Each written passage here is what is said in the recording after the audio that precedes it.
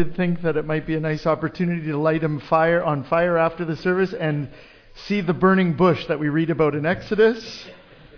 It would be a very good learning lesson for all of us this morning. And it would be entertaining for me. We're going to open to Mark chapter 5 this morning, and I'm going to read our text for this morning, and then we're going to dive right in and look at a couple things that the Lord has been reminding me lately. And really, we're going to look at a couple things, namely the miracle that Jesus does when he casts out the legion of demons within a man. But more so, as Lauren mentioned at the beginning, I wanted to spend a little bit of time reflecting on the people's response to the miracle. And really, how God has been reminding me as of late how often I can stop before I've even started. And this can happen time and again. And this morning, we want to see not only what God can do, but often my response to what God does. It says this, Mark chapter 5, verse 1. I'll be reading out of the New American Standard version. Hopefully it's close enough to your translation that you'll be able to follow along for those who are. And at the end, perhaps I'll pray and then we'll dive right in. Mark 5, verse 1 says this. They came to the other side of the sea into the country of the Gerasenes.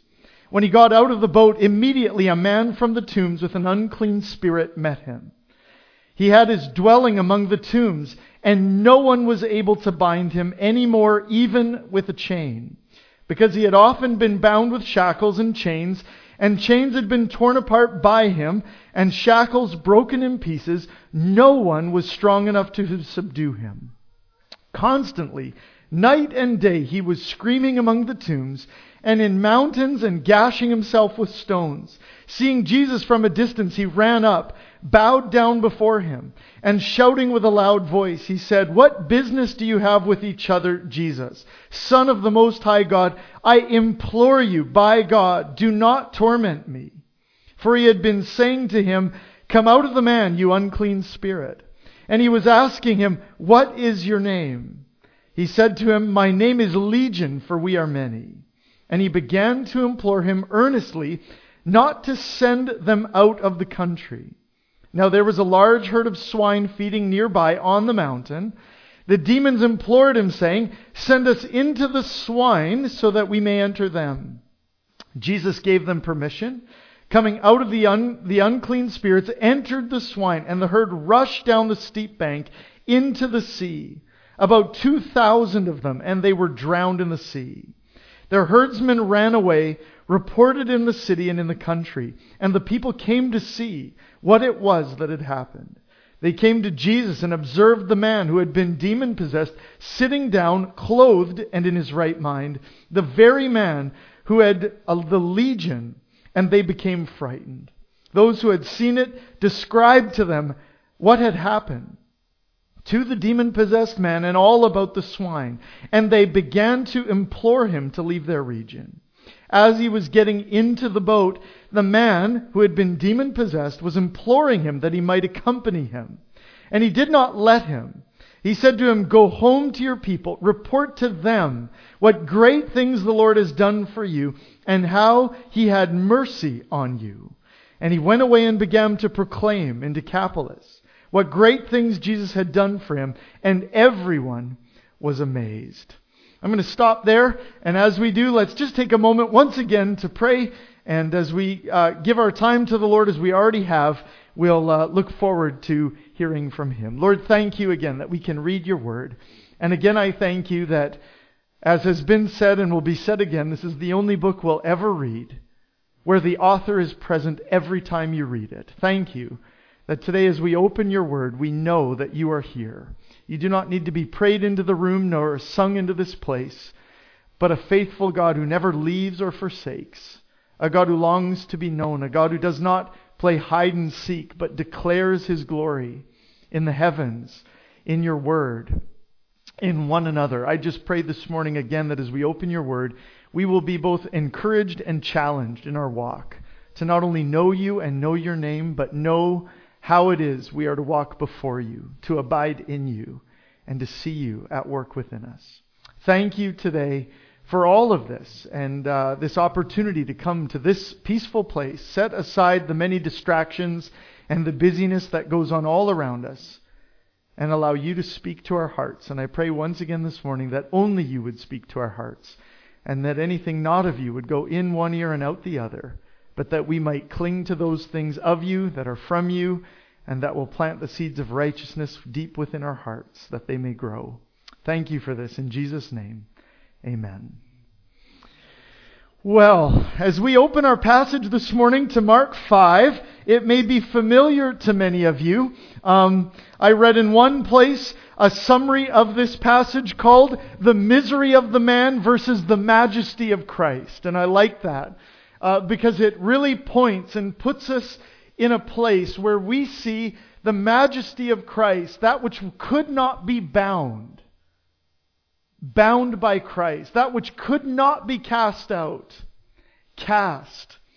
And as we come this morning, we'll spend a brief moment looking at the miracle itself so we understand what Jesus was doing. But then, as I mentioned, we want to take a moment to dig a little deeper and look at the people's response to that miracle. Again, as we've said throughout the gospel, Jesus never did anything by accident. Everything he did had a purpose. When he made water into wine at the wedding, it spoke not just of giving people something to drink, but he was going to say something through those ceremonial washing pots, something they looked to for blessing and righteousness, a ceremony. And he was going to fill them with substance, the work of God. When he went on, even not in what he did, but where he went, what he said, and even when he waited. Remember, before Lazarus, when Lazarus had died and his friends were weeping and even Jesus himself wept, he said to his loved ones, "I am glad for you that I wasn't here." Why? So that they might know that Jesus was the resurrection Lord. In what he did, in where he went, in what he said, even when he waited, he always did it for a reason. And this morning, God's time, not our time, but always the right time, note how often it tells us that there was a man with a demon, and not just one demon, a demon who said, "We are legion, for we are many," referencing a multitude in an army, often a platoon of up to 2,000.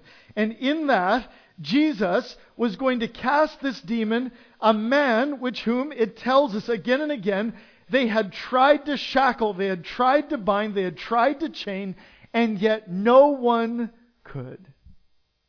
And I find often, though we find, just in Lazarus' case, it may well seem that God doesn't seem to see where we are at, to know our peril. At the right time and the right place, God comes and meets us. And here, and I often find, God allows me to struggle.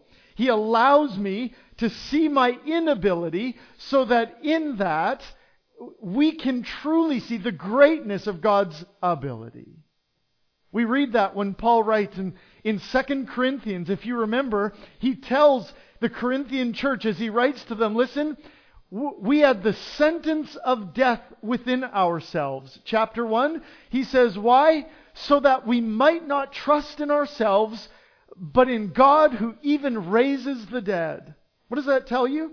That God was allowing Paul, shipwrecked, hurt, burdened, to come to the very end of himself, not for any reason other than what? That he might see the full reason that God was enough. That God can even raise the dead. Again, as we read on in his letters to the Corinthians, Paul again would say, listen, I had a thorn in the flesh, something I prayed that God would take away, and yet he did not. And God says, Paul, listen, I have left you a thorn in the flesh. For what reason? That you might not exalt yourself, but that you might learn that my grace is sufficient for you, and that my power is what? Perfected in weakness. That's why Paul would write in those same letters to the Corinthians, we have this heavenly treasure in what? Jars of clay, earthen vessels, so that the surpassing power of God might be seen in us. God was well pleased to put His power in plain places, earthen vessels, imperfect, so that His perfection might be seen. And now we see the unbindable, the unobtainable, about to be obtained by Jesus. And one author, Arthur Thompson, put it this way in summarizing this legion. He says this: truly the name of sin is legion. It is anger, malice, intemperance, murder, impurity, unfaithfulness, dishonesty, equivocation, dissimulation, falsehood, hypocrisy, ingratitude, disobedience, impatience, discontentment, envy, covetousness. It is profanity, formality, superstition, idolatry, blasphemy, and atheism. It is repudiation of authority, a defiance of the power, a slight to the wisdom, a contempt of the holiness, and unthankfulness for the goodness of God. It is the cause of all error, conflict, cruelty, suffering, weeping, and woe that exist in this world. Like a foul demon, it is poisoned and polluted, blighted and cursed everything it has touched. It has caused man, the noblest work of God, to become the destroyer of his own soul, the murderer of his brother, the enemy of his God. That's legion. The source of conflict, malice, intemperance, murder, impurity, unfaithfulness. And I find often there are places and times where God allows us to see what is unbindable by man, that truly we can come to that point and place where we find the only one who can bind it. Only God wasn't going to just bind it. He was preparing to free him completely. And this morning, I want to share with you a reminder, something I've shared with you before, but it comes to light once more as a great example. Again, I have a friend who's more honest than most. He's obviously missing a few things, a filter that he should have, that I maybe at times should have. But listen, love talking to him because of his honesty. And I think I've shared with you before, but because it's poignant to what we're talking about this morning, I want to share it again. One day I called him, and he's the kind of guy I talk to every 4 or 5 years. I called him, "How are you doing?" His answer, "Great." I said, "Why?" He was usually a kind of depressed fellow. "Because I figured it out." Figured what out? Sin. I've got it. I'm ready. It's over. I said, "Well, tell me. I want to know more." He said, "I was reading a book, Christian psychology. I now know what I must do. I'm putting a big rubber band on my wrist. And every time I've been struggling with my thought life, every time I think a bad thought, I'm going to take that rubber band, I'm going to pull it back, and I'm going to snap myself as hard as I can. And this book has assured me that I am going to be able to program my mind that bad thought equals pain. Don't think bad thought." I thought this was amazing.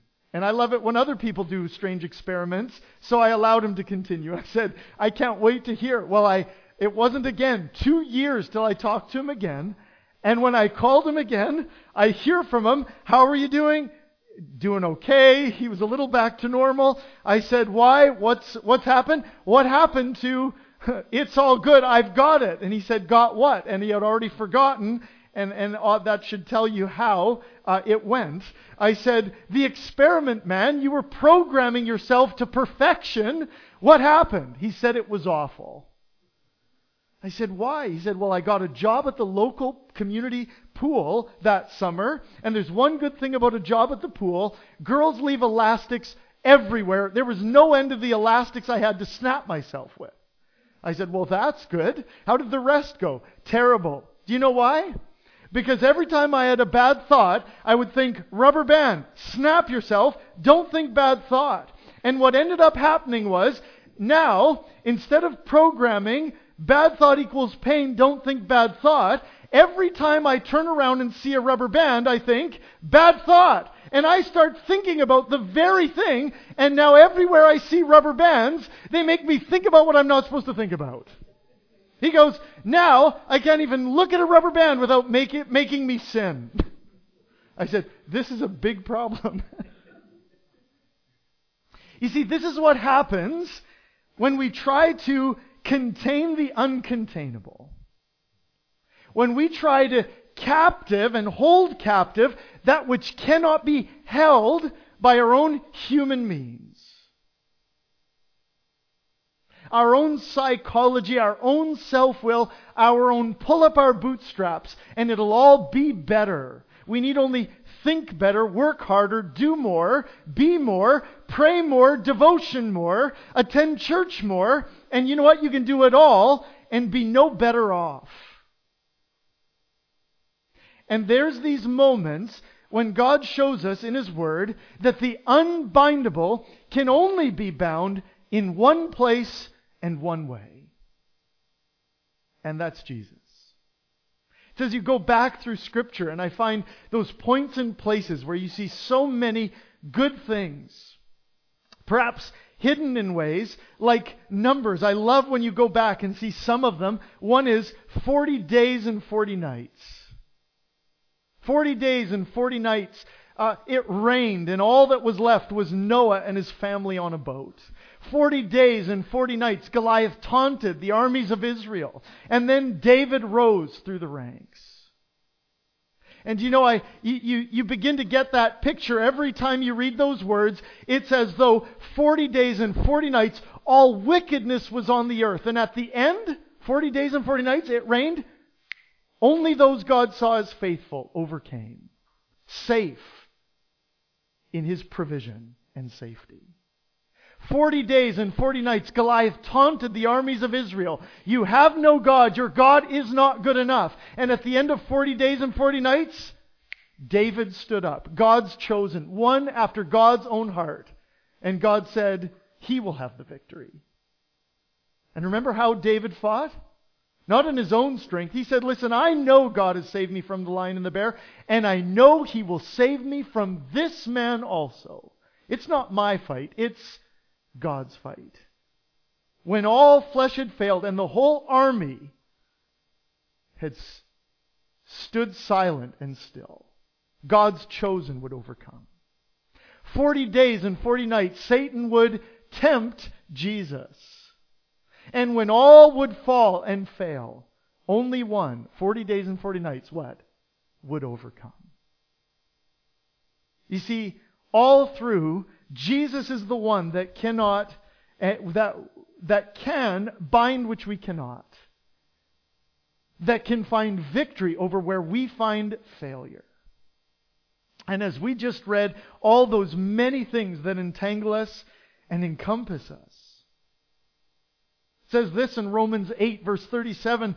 I won't turn there for time's sake, but in all these things we overwhelmingly conquer through Him who loved us. For I am convinced that neither death nor life, nor angels, nor principalities, nor present things, nor things to come, nor powers, nor height, nor depth, nor any other created thing will be able to separate us from the love of God, which is in Christ Jesus our Lord.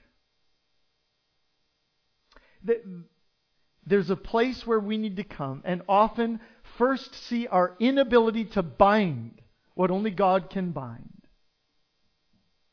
Think of a book by Watchman Nee, but also an experience in which I've been a lifeguard, and there's times in which, as a lifeguard, before you learn how to do it appropriately and properly to rescue someone from the water, you learn to allow someone to finish the fight before you can rescue them. Because if someone is panicking, they'll only take you down with them. And there are times in which we can see we've struggled, we've fought, we've tried to bind the unbindable, tried to perfect, tried to put forward, tried to be righteous on God's behalf, and all the while God's saying, are you ready for me to do it now? And at the right time, at the right place, He comes. But I want you to note something this morning. As we've read about God's healing of a man, and we're going to talk further, God never does anything. Jesus didn't do anything by accident without purpose. An odd thing, demons here request in our story this morning, don't send us out, send us into the swine. Why would Jesus obey the request of a demon? Seems odd, doesn't it?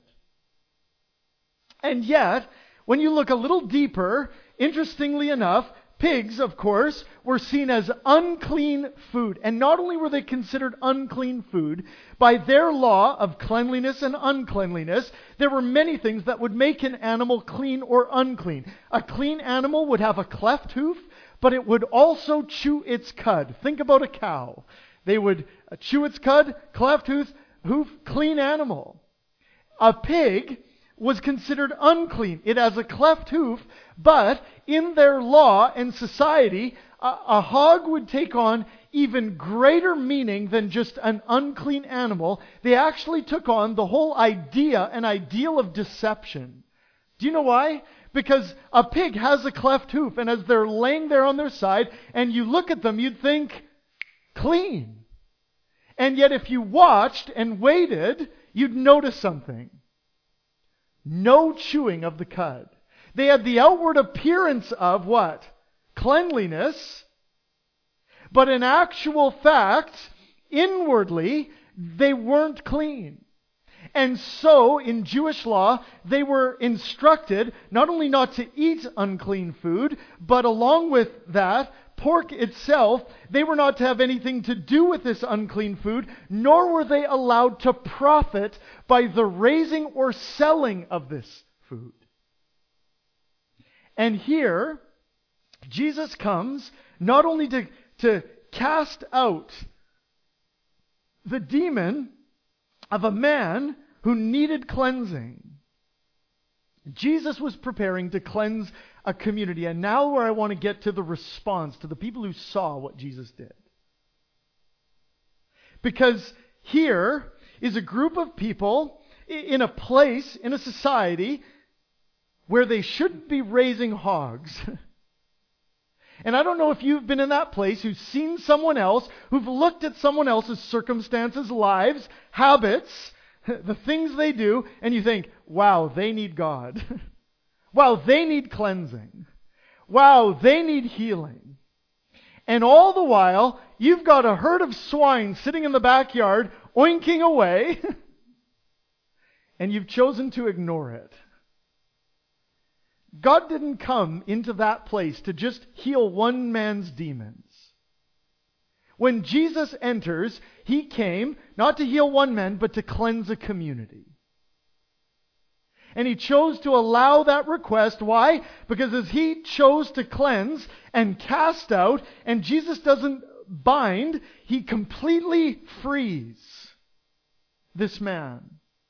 In the process, He's going to cleanse a community of something that should not have been there.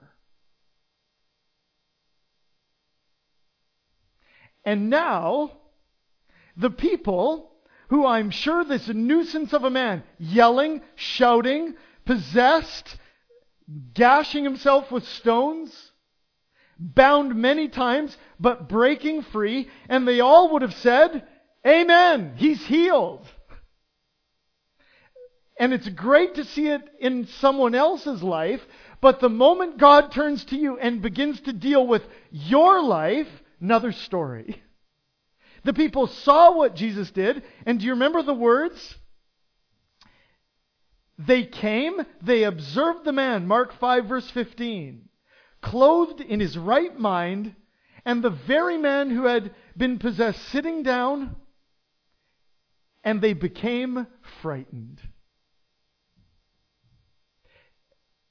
Their response wasn't gratitude. Their response wasn't worship. They saw what He had done, and their immediate response was what? Fear. And their next response, as people came and they began to describe to them what had happened, the demon-possessed man and all about the swine, they came and began to implore Him to leave their region. You see, the first response to seeing God's work that is a warning to us and a moment in which you can stop before you've even started is when you can see God's work. And let's be honest, anytime you see God's revelation, it demands a response. Either you accept it or you reject it. Either you honor it or you run from it. And here, the people see it, they greet it with fear, and their next response is implore him to leave. And I have to wonder today, how many times I look at people, I see God's activity, I see a longing for God's activity, I see people who I think need God's activity, and yet I have a herd of swine in my own backyard, and I don't want God to touch it. Because if he does, let's face it, that could affect my livelihood. That could affect my security. That could affect my comfort. That could affect my life in ways I'm not prepared for it to affect. And I say these words, please move on to the next village. You know what? God, I've seen you can heal. But you know what? Move on. I'm not ready for your healing. God, I've seen testimony that you can save. I've seen you transform lives, God. But you know what, God? I'm not ready to be transformed. I'm enjoying the season I'm in. I'm enjoying the rut. Let's face it, sin is fun. I like where I'm at. Next village, please. And it's a dangerous place to be. Hebrews 6 gives a pretty stark warning in which it says this in verse 4, for the case of those who've once been enlightened, have tasted of the heavenly gift and have been made partakers of the Holy Spirit and have tasted the good word of God and the powers of this age to come. He goes on and says, since they again crucify to themselves the Son of God and put him to open shame. The writer of the Hebrews compares them to springs of water that drink the rain but produce no growth.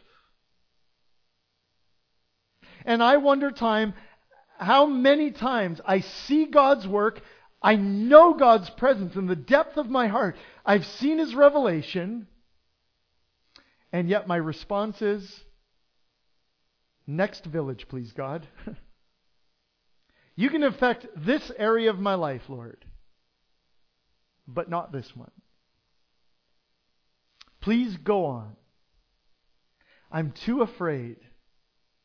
I'm too afraid that if I allow you in there, I could lose my livelihood, the swine.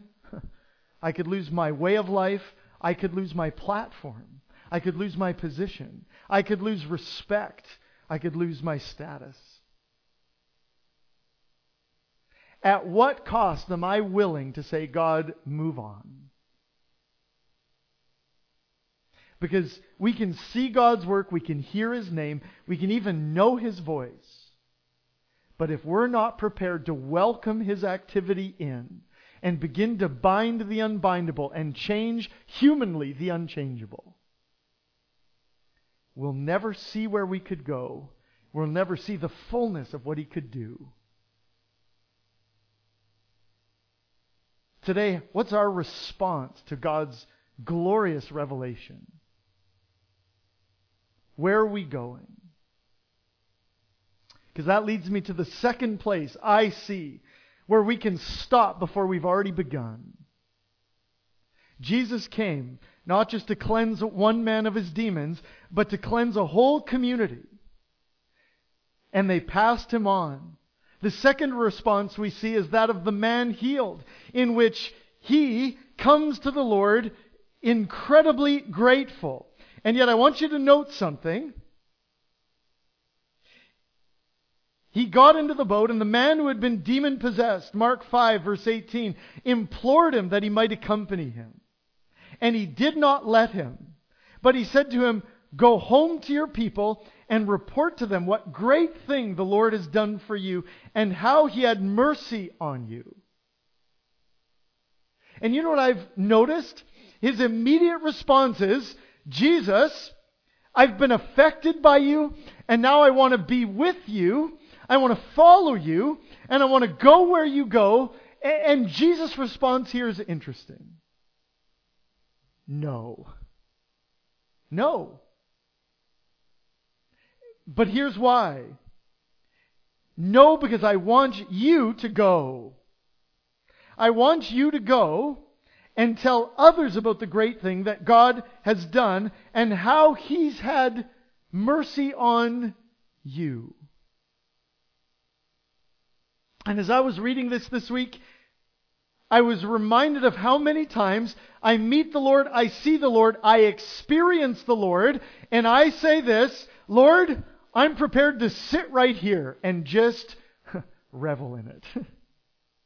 It's like when Peter in Gospels in Luke chapter 9 saw Jesus on the Mount of Transfiguration, and it tells us that Elijah and Moses were there, and what was Peter's response?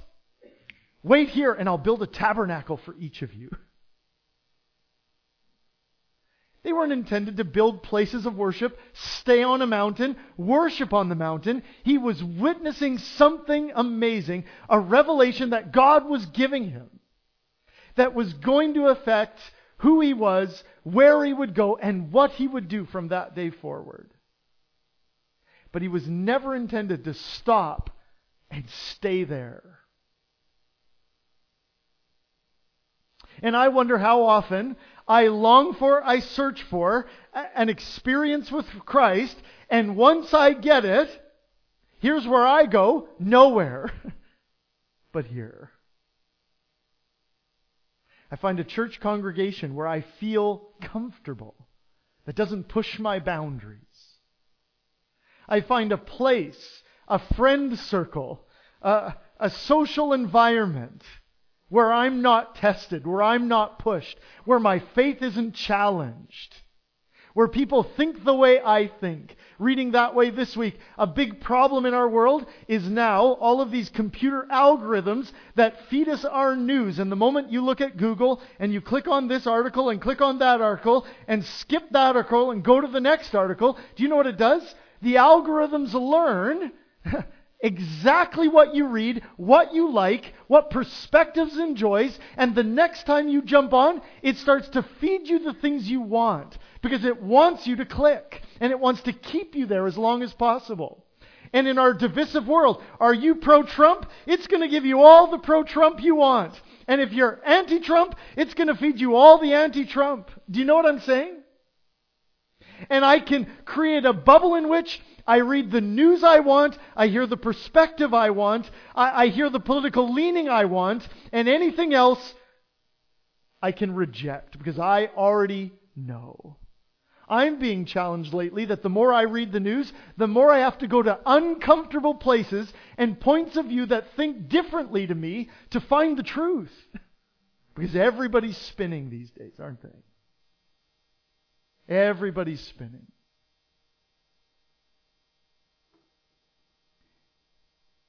And as we get in our Christian walk, we can meet Jesus, we can see Him, we can know Him. And we can also tend to then try to make ourselves a bubble around Him or before Him. Comfort. And it can become our worship. A friend who has a church that grew from a church this size into a church of 500, 1,000, then 1,500. They went from a church like this in a country community to buying a school in a city center in Ontario. And when the city had nowhere to put the homeless, they said, we got a whole school. Put it here. And they made a homeless shelter in the church. You had to walk past addicts to get into church on a Sunday morning. It was amazing. And yet some people left. Because they couldn't take the discomfort of having people who they didn't know how to deal with their life choices, difficulties, addictions, and so they needed to go somewhere else. But it was a choice they made. We're not going to judge these people. We're going to help these people. Do you know what else happened? They kept growing. And I love my friend who's at the part of it, because when people would want to come with news cameras and say, we want to report on the church that's the homeless shelter, they'd say, no thank you, we're not doing this for the media. But you know what else happened? They outgrew their facility to the point where they said, we need to make church plants here. So they came before the congregation, and there were dynamic speakers and dynamic people running dynamic ministries, a homeless shelter, a youth ministry, to name many more. And they came with this announcement. It's time that we divide, and we're going to set up 2 more locations in the city, one at this end of the city, one at this end of the city, and we're going to remain central. Here's what we need from you. We need half of you to commit to leaving.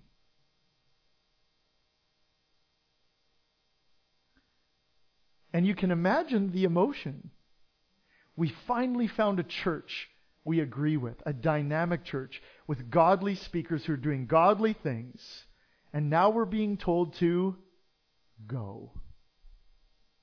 And he said, listen, you need to go with the purpose, not of missing what you're leaving, but recreating what you experienced here. We're going to prayerfully elect elders and pastors to go with you to each location. But this isn't going to work if some of you won't go. How many of you would be prepared to leave home, a spiritual place, a comfort that you had come to know? You see, we can also stop before we've even started when we refuse to allow ourselves to be put in those difficult places. They weren't wrong ambitions for the healed man to want to be with Jesus. There would be nothing better. And yet that man would never know the fullness of what Jesus was going to do through him if he wasn't prepared to follow Jesus where it seemed in the moment that Jesus wasn't. To go and share with people he did not know. You love the end of the story and the response in which we're told, as I throw my papers all over the place, listen, he went away, began to proclaim in Decapolis what great things Jesus had done, and everyone was amazed. Have you found that comfortable place where you've stopped letting in the uncomfortable friends with differing points of view, with differing political backgrounds, with differing ways of life, with differing habits, with differing addictions, with differing... At what point have you come to that comfortable place where you're following Jesus, but haven't allowed Jesus to send you out after He's called you close? It may be a sign that you've stopped before you've even started to see not the greatness of what God can do, because you've seen it, been witness to it, and perhaps experienced it. But you've stopped before you'd have allowed the fullness of it to carry forward. Or are you like those who perhaps today see yourself as having made it? You know the right theology, you read the right translation, you say the right prayers, you go to the right places. You've been to the right classes and listened to the right preachers and have been to the right seminary.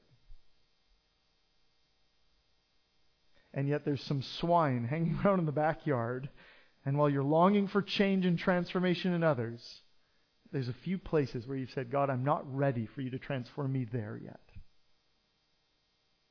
I hope we'd be defined as a community who doesn't stop before we start. His mercies are new every morning, and today is a new beginning if we follow Him.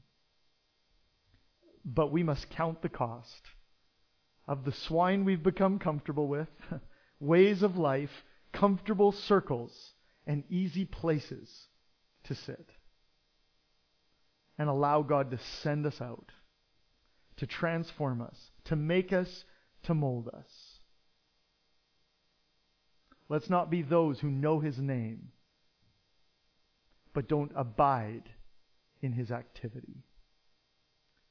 Today He's calling us. And He's a God who can bind the unbindable. He can contain the uncontainable. He can free you from the sins that you have not found a way to be freed from if you come to Him.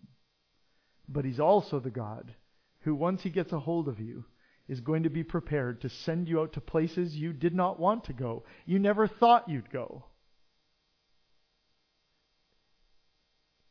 And what He has for you there is far greater than you could ever ask or imagine, if you're willing to say, "Take me, Lord."